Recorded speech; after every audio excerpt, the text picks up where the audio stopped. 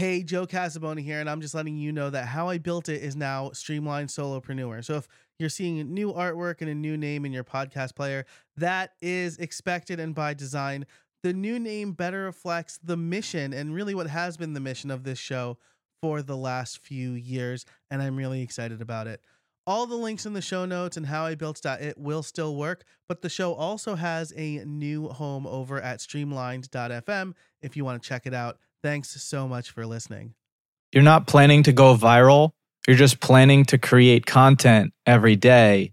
And then from all of that work and that consistency, you just go viral one day, right? That's how you should be planning to look at it. You don't think about how am I going to go viral? Just keep creating content and keep honing your craft, keep making it better. And that's how the views will slowly go up. And everybody wants this instant gratification and they want views right away. And I wanted the same thing once upon a time. And now I'm so happy with just making sure that there's content coming out consistently. Every single day we're creating and we're making something and we're going, oh, I don't like the way that looks. Let's adjust it. Next week, let's try this.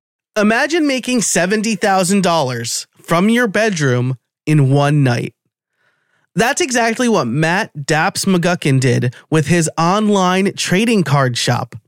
He got his start breaking, that is, buying and opening boxes of cards live online and then selling the contents, all on TikTok. Sounds risky? It is. But today, his company, Dappz Sports, is the #1 live shopping company on TikTok in the US, making over $20 million in gross sales. So I'd say the risks have paid off. Now, maybe it seems too far-fetched to say you'll make $70,000 in one night from your bedroom, but it's not too far-fetched to say that making calculated risks will elevate your business. It's a proven strategy, and Dappz today is going to tell you how you can do it too. Look for these top takeaways. He tells us that we shouldn't try to think about going viral. Instead, we should be consistent and try different things. Experimenting is low-stakes risk-taking. One of the biggest risks that pays off is hiring someone. They will take so much off of your plate so that you can focus on the thing that makes you money. It sounds scary, but it's a must for any business owner. And research is so important when it comes to mitigating risk. Remember, this is about taking calculated risks, not being a cowboy and doing some crazy stuff to see if it pays off. Dappz is one of the realest people I talked to. It was such a great conversation, and I know you'll enjoy it too. And don't worry, I definitely ask him if he thinks it's a huge risk being on TikTok, given the current climate about social media and privacy in the United States. So definitely listen for that answer. Plus, in the pro show, we talk about gear. Of course we do. So if you want to become a member and get everything that we talk about, you can head over to the show notes at howibuilt.it/340. That's howibuilt.it/340. But for now, let's get into the intro and then the interview. Hey everybody, and welcome to How I Built It, the podcast that helps busy solopreneurs and creators grow their business without spending too much time on it. I'm your host, Joe Casabona, and each week I bring you interviews and case studies on how to build a better business through smarter processes, time management, and effective content creation. It's like getting free coaching calls from successful solopreneurs. By the end of each episode, you'll have 1 to 3 takeaways you can implement today to stop spending time in your business and more time on your business or with your friends, your family, reading, or however you choose to spend your free time. All right, I'm here with Dappz. Thanks so much for being with us today. I really appreciate you taking the time. Pleasure to be here. Awesome. So let's dive right into it. This is really interesting to me because I have a box of 1988 baseball cards unopened in my closet as we speak. How did you find your niche or niche? I go back and forth on that word. I don't know how to say it either. I say niche sometimes. I say niche sometimes. So back in the 90s, I was collecting cards. I'm talking about the prime spot for kids collecting Pokemon. The biggest Pokemon craze in the world was when I was in the 3rd grade. So both Pokemon and sports cards I collected as a kid, then kind of graduated to being too cool for that, in high school and college. And then 5 years later, I'm back into it, researching, checking out card prices, super, super interested. I see Gary Vee shouting about how sports cards are making a comeback, and I just dive headfirst right in. That's awesome. Sounds like we're about the same age because I also collected Pokemon cards. They were huge growing up. My brother actually had the whole first set, like holographic Charizard from like that first era and all that. None of us had any foresight to keep them. Well, I don't know, he might still have his, but I certainly didn't keep mine. I did have Magic cards for a long time though. That's like an investment though, like Magic the Gathering. Oh, for sure. A Magic card just recently sold for over $2.5 million. Post Malone bought it. Dang. So Magic is still alive and well. Man, oh man. I should have held on to those cards. So you hear Gary Vee shouting about your trading cards. What, I guess at one point were you like, yes, this is my business? So I'm buying and selling and trading cards, and I'm noticing I'm getting 5, 6, 7x returns on some cards. And, sometimes I'm taking a loss on a card here or there, but for the most part, I'm in the green on a lot of cards. And I'm talking to some of my close friends and kind of advisors, and we all agree that this model might not be sustainable, buying cards and them all just going 5 or 6x, right? Mm-hmm. We time the market very well with the buying and selling and trading. And then I start to watch some people online participate in something called breaking, which is effectively just selling packs and boxes mixed together to a group of people. So that model, way more sustainable. You're not making as much money, right? But every single night, you can make a couple bucks. So I start breaking from my bedroom, and I'm making $50 a night. Sometimes I'm making 100, and I'm going, this is fun. I'm enjoying this. If I can make $100 a night from my bedroom, soon becomes 500 a night, soon becomes 1,000 a night. And that's when I start to go, this is a business. Yeah, that's really interesting. It's almost like the difference between, let's say, trading stocks and doing like a managed mutual fund or something like that, right? Like one is a bit more risky. Maybe you get better returns. Maybe like NFTs is the better analogy. But kind of like risk versus reward there, right? Absolutely. The way I explain it to some people is the current players in the NFL or NBA or MLB, you can kind of make those bets on them mid-season or preseason and say, hey, I think that guy's going to have a great season this year. Buy him at a low price, and then he explodes. And that's like buying and selling stocks.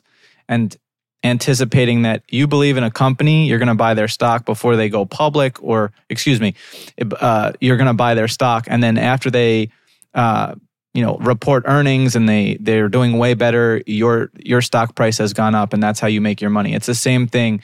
If you bought a Brock Purdy card 6 months ago, now he's performing extremely well in the NFL. His price may have went 5x. So.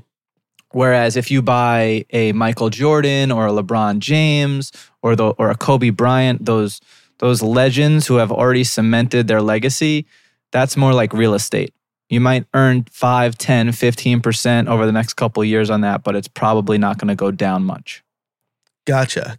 Yeah, that makes a lot of sense. That's awesome. So it sounds like you start breaking and around the same time as when you start to live stream, right? Do those go hand in hand?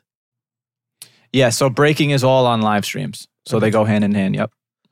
Gotcha. And I know that a press release came out in September as we record this, so a few weeks ago, saying that you are top live shopping company in US on TikTok, right? That's correct. So tell us a little bit more about that. Because again, I'm an elder millennial. When I think live shopping, I think QVC. But it sounds like, I usually don't do the who are you and what do you do thing. But I think this is so different from what I normally talk about, that it's this live streaming, live shopping, especially on TikTok, that I want to set, I want to level set a little bit for the listeners. Absolutely. And it's a great question too. I personally believe that live shopping is the future of sales. And I'm sure we've all purchased maybe a pair of shoes or a pair of sunglasses on an Instagram ad that you've seen, and you kind of wonder, is this going to be legit? What type of quality am I getting from this ad? You don't know what's going on. So the future is you're scrolling, and instead of seeing an ad, you're going to see a live person on the other end of your screen who's talking about a pair of sunglasses or a pair of shoes, and you can comment on your phone and say, hey, I'm a size 11. Should I buy a 10 and a half, 11, 11 and a half? Do they run small? And you're going to get an answer in real time. And now you're sitting on your couch or you're laying in your bed, and guess what? You get that live in shopping experience like you're in the store, and you're going to get questions answered that you might have that you couldn't get the answer to in previous years. So in 5 years, you're going to see a lot of these types of sales happening, and your QVC model, it's similar. It's just kind of new age QVC. Mm-hmm. Yeah, which like you do see that on Amazon, right? Or, I mean, I saw it for a while. Maybe they only do it at certain times of the year, but like, you scroll down the homepage enough and you'll see someone kind of doing like the live demo stuff with certain products, right? Absolutely. And the sky is the limit. I compare it to Uber a lot. Uber was able to turn every single car in the world potentially into a taxi cab. And what TikTok is doing right now is turning every single phone that has the TikTok app into a shop. So effectively, they're going to build the largest online shopping mall that's ever existed. Wow. That's what a really interesting way to position that. And that's awesome, right? Because it's technology, I mean, I don't know how long you've been live streaming. Sounds like pre-pandemic, but like just a few years ago, live streaming with like good gear there was a big barrier to entry, right? Now, like I've got the iPhone 15, but like since the iPhone 12, like you have a 4K camera in your pocket. It's incredible, the updates and how fast technology moves between the iPhone camera updates, between even the technology that's available. If you search on YouTube or you search on Amazon for a product, for example, we were talking about Stream Decks earlier offline. I mean, these pieces of tech are able to do so many things, from adding graphics to adding sound effects to just making your stream quality and production so much better. Now, TikTok is launching and allowing ways for their live shopping experience to add those graphics, add that audio, and they're only going to tighten up their tech and make it even better for the audience to experience just a way more entertaining stream.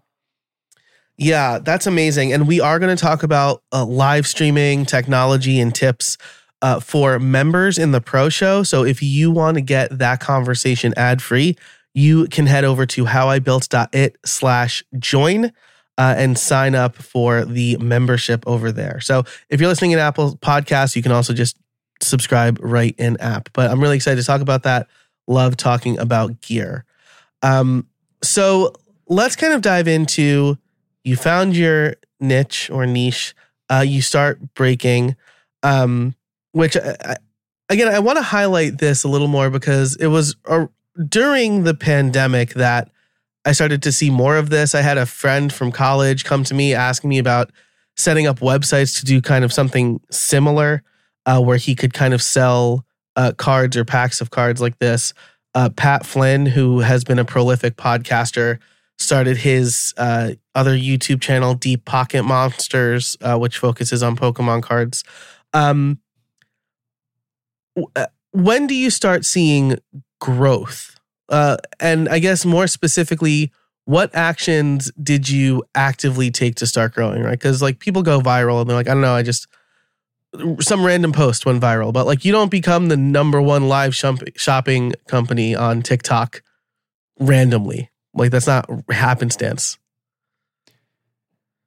This might be cliche, but it has to be said. It's consistency. I didn't have a set date where I was going to grow. I just went live every single day. And my sister was my assistant in my bedroom when I'm live streaming every night when the operation got too big and I needed help. What I realized was, hey, I just did $1,000 in revenue tonight. And then I'd go to my sister, all right, let's try to break the record. Now the record's 2,000. Okay, let's try to do 5,000. And then a couple months later, we did $70,000 one night from my bedroom. And I'm going, oh man, I got to take this a little bit more serious. So that's when we start looking for a shop on Melrose. We find one. But I would say that was definitely a kind of a lit up moment, so to speak, where I go, wow, this is big. 70 grand from your bedroom in one night. Yeah. That's amazing. And you're right? Like, I mean, I'm a huge Yankee fan. So like Aaron Judge didn't set out at the beginning of the season to be like, I'm going to hit 62 home runs, right? He got up there and just did his best, and maybe he starts thinking about it in September, right? He went through a little slump, but he got there. But you don't start thinking, I'm going to break a 60-year-old record, right? You start off thinking, I'm going to do what I can to help my team or help my business. So I like that. And consistency and work, right? Overnight successes take more than just one night, right? I think it's you're not planning to go viral. You're just planning to create content every day. And then from all of that work and that consistency, you just go viral one day, right? That's how you should be planning to look at it. You don't think about how am I going to go viral. Just keep creating content and keep honing your craft, keep making it better. And that's how the views will slowly go up. And everybody wants this instant gratification and they want views right away. And I wanted the same thing once upon a time. And now I'm so happy with just making sure that there's content coming out consistently. Every single day we're creating and we're making something and we're going, oh, I don't like the way that looks. Let's adjust it. Next week, let's try this, right? And some stuff we throw against the wall and it just doesn't work, right? And it doesn't stick. But other stuff does, and that's when it's kind of rewarding for the content creator. Yeah, I love that. And it's a compounding effect, right? Like my daughter started gymnastics. My daughter's 6. She started gymnastics a couple months ago. And she didn't like it the first day. She's like, this is really hard. I'm not good at it. And I'm like, this is literally your first day. Now we're like a couple months in and she loves it. She looks forward to it. She is seeing those incremental changes and incremental improvements, and she's enjoying the craft more. So. And that's amazing too, that the shift from day 1 to day 60, because that's an analogy for any business or any hobby that anybody wants to start. It's not supposed to be easy the first day. And it's incredible that you can hate something or not believe in yourself day 1 and then consistently keep doing it. And then it becomes routine or it becomes habit. And over time, you become better at it. And then it becomes a little bit easier. And then you can get better at it. And like we said, you can start to look at certain things you're doing and going, oh, I think I could perform this backflip a little better if I get a little extra speed on my run, right? So I'm sure your daughter's thought little things like that, and she's been getting better. And it's the same thing in business. And it's the same thing in creating content. You look at and analyze the content that you're putting out and you go, this is working, this isn't working. What do I have to trash? What do I have to throw away? And what do I have to keep, pressing my foot on the gas with? Yeah, which is great because that kind of goes into our main topic, right? I think of them as experiments. You can think of them as risks, especially when you try to deviate on YouTube a little bit. But I want to get into that. But first, we're going to take a quick break for our sponsors. Hey there, I want to tell you about Sensei. Sensei is the original solution for creating and selling online courses with WordPress, and it's back and better than ever. As a course creator with Sensei, you get complete ownership over your content and the freedom to customize as much as you need. Sensei has vastly improved the course creation experience, adding a customizable distraction-free mode, video and lesson progression, powerful reporting, and a full set of interactive content blocks. And those blocks, like flashcards, image hotspots, and interactive videos, can be added to any page or post, not just the courses. The goal of Sensei is to make it effortless for course creators to develop personalized instruction for learners. And while Sensei is free to start, you can save 20% on Sensei Pro, allowing you to charge for courses, drip out content, manage groups and cohorts, and leverage new AI tools. Just go to howibuilt.it/sensei to have the discount automatically applied. That's howibuilt.it/SENSEI. Hey, real quick before we get back into the episode, I want to tell you about my free newsletter, Podcast Workflows. If you are wondering how I can successfully run this show, plus 2 other shows, plus run a business, plus run 3 children, Podcast Workflows is for you. You will get weekly emails with behind-the-scenes look on how I produce this show, experiments I am trying with other podcasts, and general advice to start, grow, and monetize your podcast. You'll also have the opportunity to become a member and get ad-free extended episodes of this show as well as bonus content. You can do all of that over at podcastworkflows.com/join. That's podcastworkflows.com/join. Sign up for free today. And we're back. So Dappz, we talked about trying little things, I use the word experiments. You're trying some stuff, it doesn't stick, and you try something different. I feel like YouTube especially favors homogeny in content, right? I've been told, like, if one of your videos go viral, be prepared to make only those type of videos. So I feel like just deviating from your normal format could be risky. And we'll talk about taking those risks in a minute. But first, I want to talk about what could happen if you don't take risks. Like, what happens if you just kind of continue to do the same thing over and over again? I am definitely on the riskier side of the spectrum. And I think balance is key. Having people around you who kind of pull you back a little bit and are a little bit more conservative. But in the beginning, I was running all these live streams and I'm thinking, how do I create more content? Because I want to be putting out content because that's effectively like an advertisement or marketing if you're creating content and it's going viral. And I found 2 content creators who are now very close friends of mine. And in the beginning, they said to me, will you give us free sports cards and we'll create content for you? Now, that might not sound very risky, but I mean, I had to pay for those sports card boxes, right? And I have no idea what these guys are going to produce. I do know that they produce incredible content for themselves. So if I hadn't taken that risk and said, you know what, I'm going to put my trust in these kids to create content that's really going to work for my company, I never would have grown to the heights that we've grown to now. And they've been creating content for us for 3 years now. So that risk led to consistency. That risk led to a foundation of the content that we create today here at Dappz Sports. So listen, I understand from the perspective of a solopreneur or an entrepreneur, I don't know if I want to do this and the fear that comes with it. And what if I fail? But, you know, there's so many cliche sayings. I think Jordan has something where he said, nobody thinks about all the shots that I've missed, right? I've made 26 game-winning shots in my career, but I've missed X amount of shots. And he remembers all those shots that he missed. And it's very similar in business.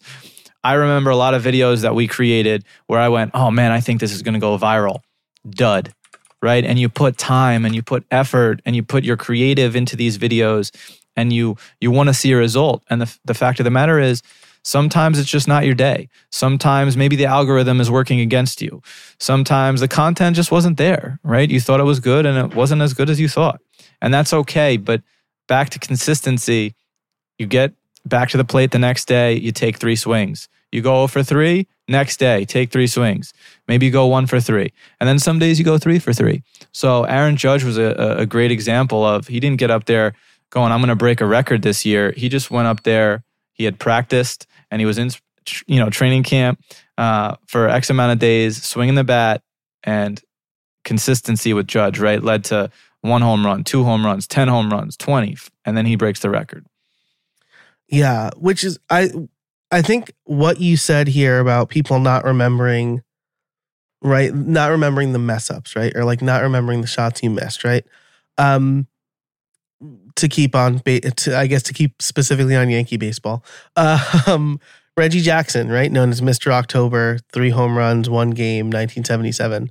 What people don't know or remember about Reggie Jackson, unless you're a huge nerd like me, is he also has the most strikeouts among batters in Major League Baseball history. But like no one knows that. They remember, oh, he's the guy who hits home runs in the playoffs, right? So I think it's really important to remember, like, we definitely remember our own failures more than other people remember our failures. I really, really love that point. And I think the other thing, right, is keeping an open mind. Right, you said like you took a risk by paying these kids in baseball cards because you still had to pay for those baseball cards, right? I've done the same thing where like people have wanted to barter with me. I used to be a web developer. They wanted to barter with me for whatever. Someone offered me free airplane jumps, and I'm like, you don't know me very well. I would never.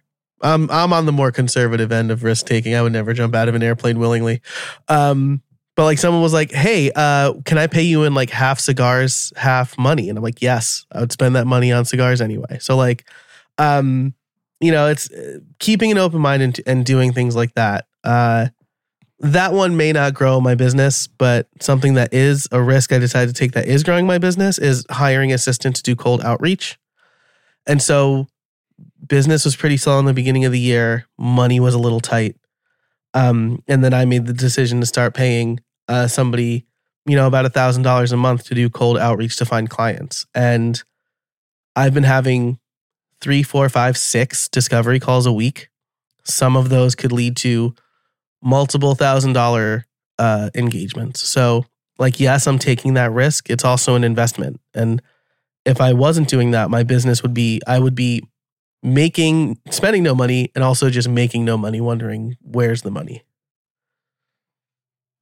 Absolutely. And for solopreneurs out there and entrepreneurs, I think when you're in the beginning and it's just you, or you have 1 or 2 employees, you're always fearful of hiring another person because you don't know if they could get the job done the way you can. If I do it, I know I'm going to do it right. But if I give it to somebody else, they're not going to do it as good as me. And that mindset held me back for a time, because once you break through those first 30 days or 60 days of training somebody, and you get the work off your plate that you really don't enjoy. For example, if I wanted to be an accountant, I would have went to school for that. I don't want to do accounting. I was doing the accounting for my business until I realized one day when I put that work off on somebody else, by the way, they're an expert in accounting. They can do it way faster than I can, and it will be done more efficiently. Now, I've taken work off my plate, and now it's getting done more efficiently, which allows me to perform the actions that I perform best, which is live streaming, right? Which is driving revenue, which is driving sales, which is creating content for my business. So first, as an entrepreneur or a solopreneur, you need to decide, what are the things that I'm the best at? What are the things that I enjoy doing the most? Figure out what those 1, 2, or 3 things are, and figure out how you can stay in your lane and do those things and hire out every other job. Now, again, in the beginning, you might not have the resources, or you might not have the funds, but as you start to grow, remember, every single job that you're doing that's holding you back from doing what you do best, when you can hire those jobs out, they're going to bring you more money, more sales, more recognition in as you get that off your plate. Yeah, I like to, imagine like you're in a boat and there's a hole in the boat, and instead of plugging the hole, you're just using a bucket to scoop water out, right? You're never going to get anywhere because you're going to spend your whole time scooping water out. So hiring is contractors, like you can lower it. Like you said, you can lower that risk at first. I found my first editor on Fiverr, right?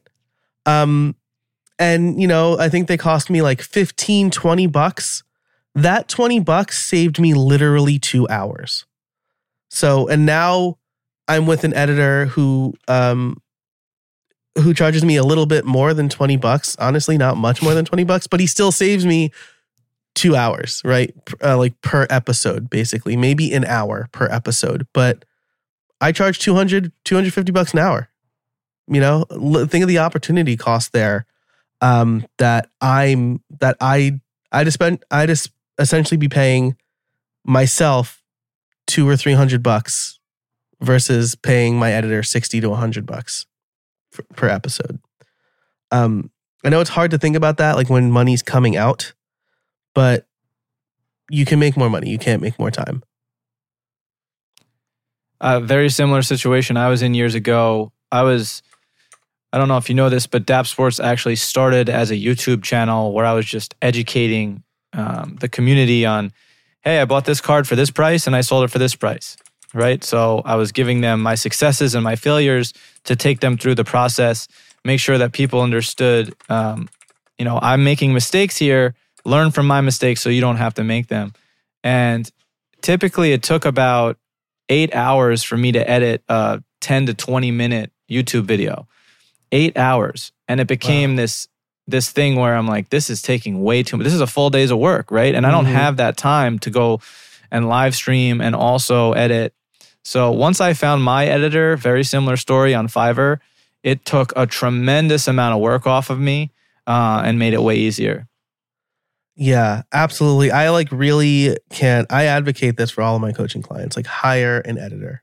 Like, again, find somebody affordable who can save you a bunch of time. I mean, like you mentioned your accountant. When I hired my accountant, she literally got me like $6,000 back in tax returns that first year. I'm like, well, you just paid for yourself for like the next several years. So finding somebody who could do the job right can literally put money in your pocket.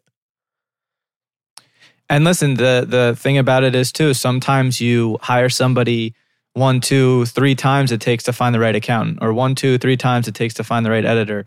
And you might waste a couple bucks and it feels like I'm never going to find somebody, but you have to try the next person. Don't be scared. Don't be fearful. You're not always going to find the right hire on the first try. Sometimes you will, and it's great. But you have to be willing to say, it's okay if this person doesn't work out, trim the fat, get to the next person, figure out who works with you and your company culture. Yeah. And I mean, speaking of that, in a few episodes ago, we talked to Jordan Eaton, and she realized that the people she was working with, it wasn't working out. One actually ended up costing her a client. And so she decided to just start from scratch. Like she took her agency from about 6 people down to just her over the course of a month and is building back up. And that's a huge risk, but it's starting to pay off for her. And so if business was easy, everybody would do it, right? And I think we've been hearing a lot of people online say, hey, it's easy to start a business. Just like throw up a website and sell something. But it's not easy. And even the people telling you it's easy, no, it's not easy. No, it's not easy. And I've done that. I've whipped up a website and tried to sell things and using Facebook and Instagram ads and drop shipping, and right. It's not easy. You have to be consistent. You have to be patient. You have to put tons of hours into that. I'm not saying you can't do that. Of course, you could whip up a website and make sales. But you got to be willing to put in the hours of research. You have to be willing to put in the hours of work, the hours of setting up the infrastructure of whatever business that you want to be in. You have to be prepared for failure. Your success will come from your failure, right? I love to figure things out. If I don't know how something works, I'd rather not read 10 hours of a book. I'd rather just try it and then go, okay, that didn't work. Even if I have to spend a couple bucks to try something and fail at it, I immediately learn then. I go, oh, I just wasted $200. I just wasted $500 testing this out. I'm not going to lose $500 again doing that, right? Mm-hmm. So how am I going to do it next time where I'm not costing myself money, or where I know this should cost $100 instead of $500 every time I do it, and now I've learned how to do it properly. Yeah, I love that. I mean, telling somebody, right, that they could just set up a website and sell stuff is kind of like dropping them into the last mile of a marathon and saying, hey, just run this mile and you've run a marathon. Like, well, no, it's not really how it works. And so I think that what you said is absolutely true. The other thing I want to touch on here, right? But you mentioned that you were working out of your bedroom and then you got a place on Melrose. Are you in California? Yes, California, okay, LA. So you actually got a physical space to work out of, right? Yeah, so there was actually an existing sports card shop about a mile from where I live, and it was called Melrose Sports Cards, and they had shut down their gate for 2 months. So I found the owner. He had another spot on Melrose, chatted with him for a couple weeks, and we figured out a way to take over the lease, and that's how Dappz Sports is currently on Melrose. Nice. That's awesome. And so you, maybe more than many digital entrepreneurs, I'll say, understand like the actual tangible costs of a business. Because I think that's another thing that kind of gets lost, right? You see people like Thread Boys on Twitter saying like, you could start a business for $0. And I think that is a really like toxic thing to plant in the minds of people. You shouldn't only start a business if it costs $0, and a business does not cost $0. Like you need to spend money. You shouldn't necessarily waste money, but you shouldn't go in thinking, oh, I'm going to spend no money and I'm going to start a business that makes me millions of dollars. I think that if whipping up a website for $0 or even, a small amount of, or a small investment rather, if it was so easy and you had the model that worked, how many people are going to share that, right? If you've created a model that generates a ton of money with a small investment and it's working for you, are you going to share that with the public so that they can all, become your competitors? That's probably not a smart business move. Mm-hmm. Now, I'm not saying that there's, educational videos that probably can teach you how to whip up a website, and there's good information in a lot of those. It's just, you got to be careful. You got to do your research on who you're purchasing from. Also, do they have free information on YouTube already? Because maybe you just want to watch all of their videos on YouTube before you purchase that item, that class, right? And see how you can educate yourself through their already existing free content. Consume as much of that as you can, because listen, there's a lot of these courses that are available for purchase, but I'll tell you, there's plenty of good people out there who just create content for free, because once you get enough views, you're generating that ad money on YouTube.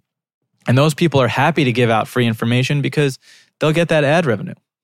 Yeah, absolutely. And I love what you said. People aren't going to give away their secrets to put their own business at risk, right? I saw something that said like, most business advice is this. Here are the numbers I used to win the lottery, right? It's like, sure, those totally worked for you. It's very unlikely those same numbers are going to work for me next time they do the lottery. I love that. Yeah. Or like, I think Daryl Eves said like, there's usually a 6-month delay between like what's working for somebody in their business and what they're telling you. So just consider that, right? And like Dappz said, like, do some things yourself, see if they work for you, and kind of experiment and take some risks and move on. Now, we are talking about taking risks.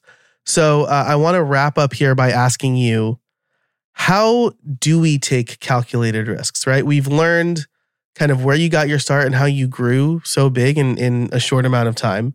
We learned what could happen if we don't take risks, which is probably our business is going to fail, or even worse, like we burn out by trying to do everything ourselves. So how do we start taking calculated risks, right? I assume you're not telling everybody to just go like blow $1,000 on some random thing. little research goes into it, I assume. Absolutely. I think research is tremendous. I want everybody listening to understand too, before I really dove back into sports cards, there was a couple of videos that Gary Vee had put out. I would say maybe somewhere between 5 and 10 hours of sports card content that he had put out. And I would watch those videos and then I would rewatch them, right? I would rewatch an hour-long video about sports cards because it's a conversation between Gary and another expert in the field. And I'm just learning and consuming. And your brain is not going to be able to just remember everything from 1 hour video. You'll pick out the parts of the video that are interesting to you first, and those will stay in your memory. But then when you rewatch it, you'll see something else. It's kind of like if you watch a Will Ferrell movie, I bet you laugh at a couple jokes. But if you rewatch it, there's a couple jokes that you didn't even realize were funny until you watch it again. So when we're talking about calculated risks, I think it's extremely important to be well-researched by putting in those hours and hours and hours of time to understand your market, to understand your business, and to put a plan in place where, for example, I went, okay, I see all of these other live streamers going over to this app called Whatnot, and they're all jumping over here because that's where a lot of buyers were on this app called Whatnot, where everybody's breaking and selling sports cards and collectibles. And I looked at Whatnot and I went, okay, I like it over there, but Whatnot has a ceiling of how many users they can have because it's a very niche community. I was on TikTok. I had already established myself on there. So to go over to Whatnot, that was somewhat of a risk, right? Now, you could also say it was a risk to not go on Whatnot because everybody else in my industry was going over there to sell. But the way that I calculated it was TikTok has the most users. It is the fastest growing app. There's no way that Whatnot will ever come close to the amount of users as TikTok. I'm going to stay on TikTok and I'm going to put not all my eggs, but majority of my eggs into this basket over here on TikTok because all the attention is on TikTok. And then 2 or 3 years later, what happens? TikTok creates TikTok Shop where you can actually buy within the app. And I've put all of my or majority of my resources into this app. And now, based on that calculated decision of all the attention is on TikTok, now I'm seeing even more return here because now we've got TikTok, biggest, baddest app on the planet, putting shops in everybody's face all the time. And now we're able to put our market, our sports cards in front of more and more people than we ever thought or imagined we could. That's really interesting. I love that because you did some research, right? You figured, there was a ceiling here. TikTok is a better bet. But it also kind of, inside of that lesson, it teaches kind of pick your battles, right? Because like you'll hear people be like, you got to be on every platform, TikTok, YouTube Shorts, Instagram Reels, Clubhouse, like you got to be everywhere. And doing some research and understanding your market is more important than just trying to be everywhere, right? Like I'm not on TikTok because my market's not on TikTok, right? Like podcast solopreneurs are not going to be buying $3,000 or $4,000 coaching packages from me on TikTok. Probably, last I checked anyway. They're more likely going to be on, honestly, Twitter and YouTube. Like those are or X, I guess now. So the research part is so it's like training for a marathon before running the marathon, right? You don't just run a marathon. You got to train in that. You're still risking, like running 26 miles is no joke. So it's still a risk, but you're hedging against that risk by preparing yourself. I love the analogy. I love the analogy of running and training for a race. It's the same thing in business. Absolutely. You can't, you're not just going to run a 26-mile race without running a mile first, running 5 miles first, running 10 miles first, understanding how your body reacts to that strain on your knees and your ankles and your shoulders even, right? From running for miles and miles and miles. So you understand how your body's going to react based on the exercise, based on the experience. and based on the reps. And it's the same for business. Yeah, absolutely. So I want to ask one more question around TikTok that I wish I prepped you for in the pre-show. But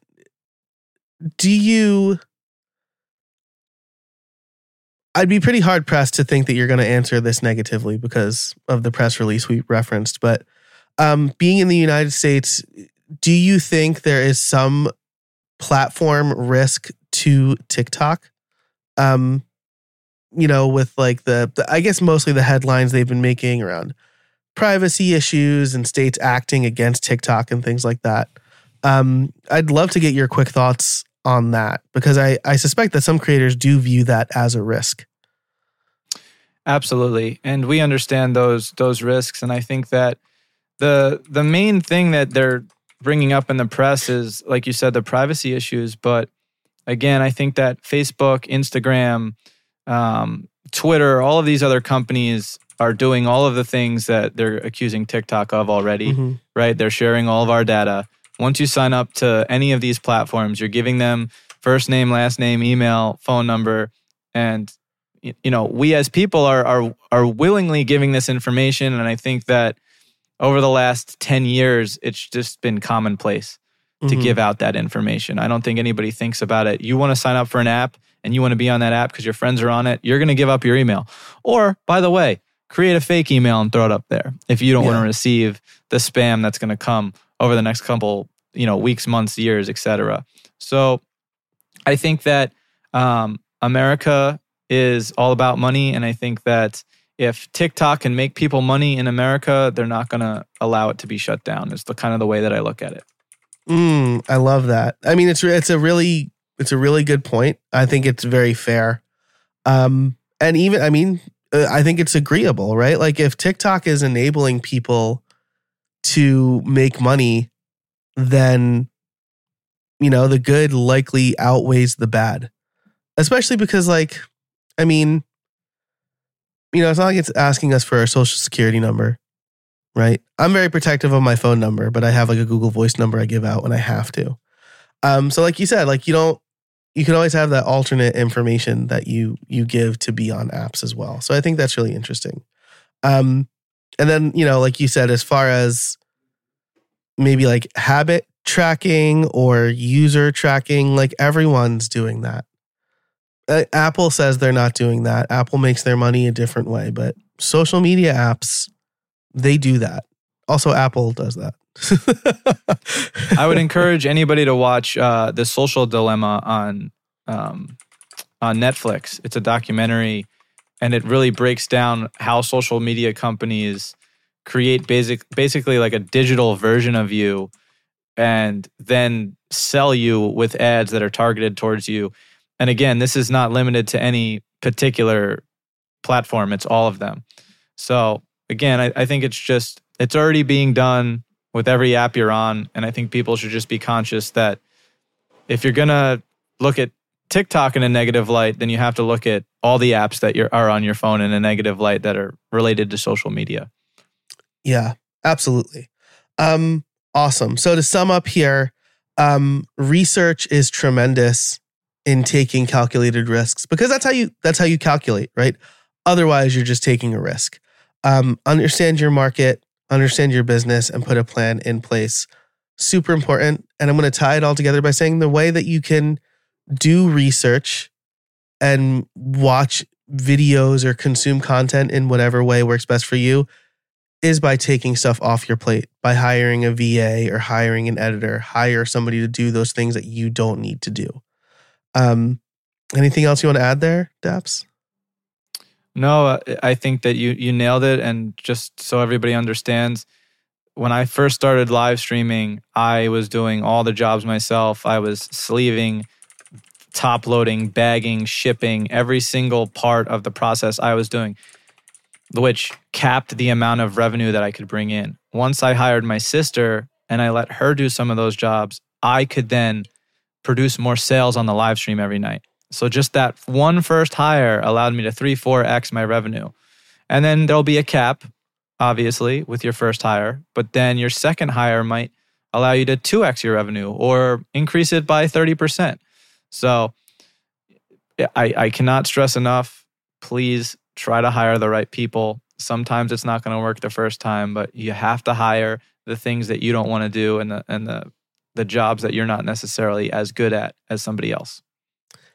I love that. I echo that every step of the way, right? My editor enabled me to sell more sponsorships because I wasn't editing. My VA enabled me to launch other products because I wasn't then doing all the publishing and all the behind the scenes stuff to get episodes published. So again, if you're going to take a risk, know that hiring an employee or hiring a contractor has some of the most proven risk reward benefits out there. Awesome. So Dappz, this was great. If people want to learn more about you, if they want to catch you on a live stream or someone from your team on I assume that you're not personally live streaming 24/7. Where can they find you? Please check us out on TikTok. We have 6 shops up live every single day. 2 of them are close to 24/7. Dappz Sports, DAPPZ Sports. Dappz Sports Breaks. We're live right now on both of those channels. We have Pokemon channels up as well. Dappz Rips, Dappz. Go check them out. We have Dappz Kicks that is launching this week as well. If you're into Nikes or Jordans, we have a ton of cool live streams up. Even if you don't want to buy anything, it's really, really just fun to watch and get entertained by the streams. We hope you enjoy them. You can check us out at dappsports.com, and we are Dappz Sports on all platforms: YouTube, TikTok, Instagram, everywhere. Awesome. I will link to that and everything we talked about in the show notes, which you can find over at howibuilt.it/340.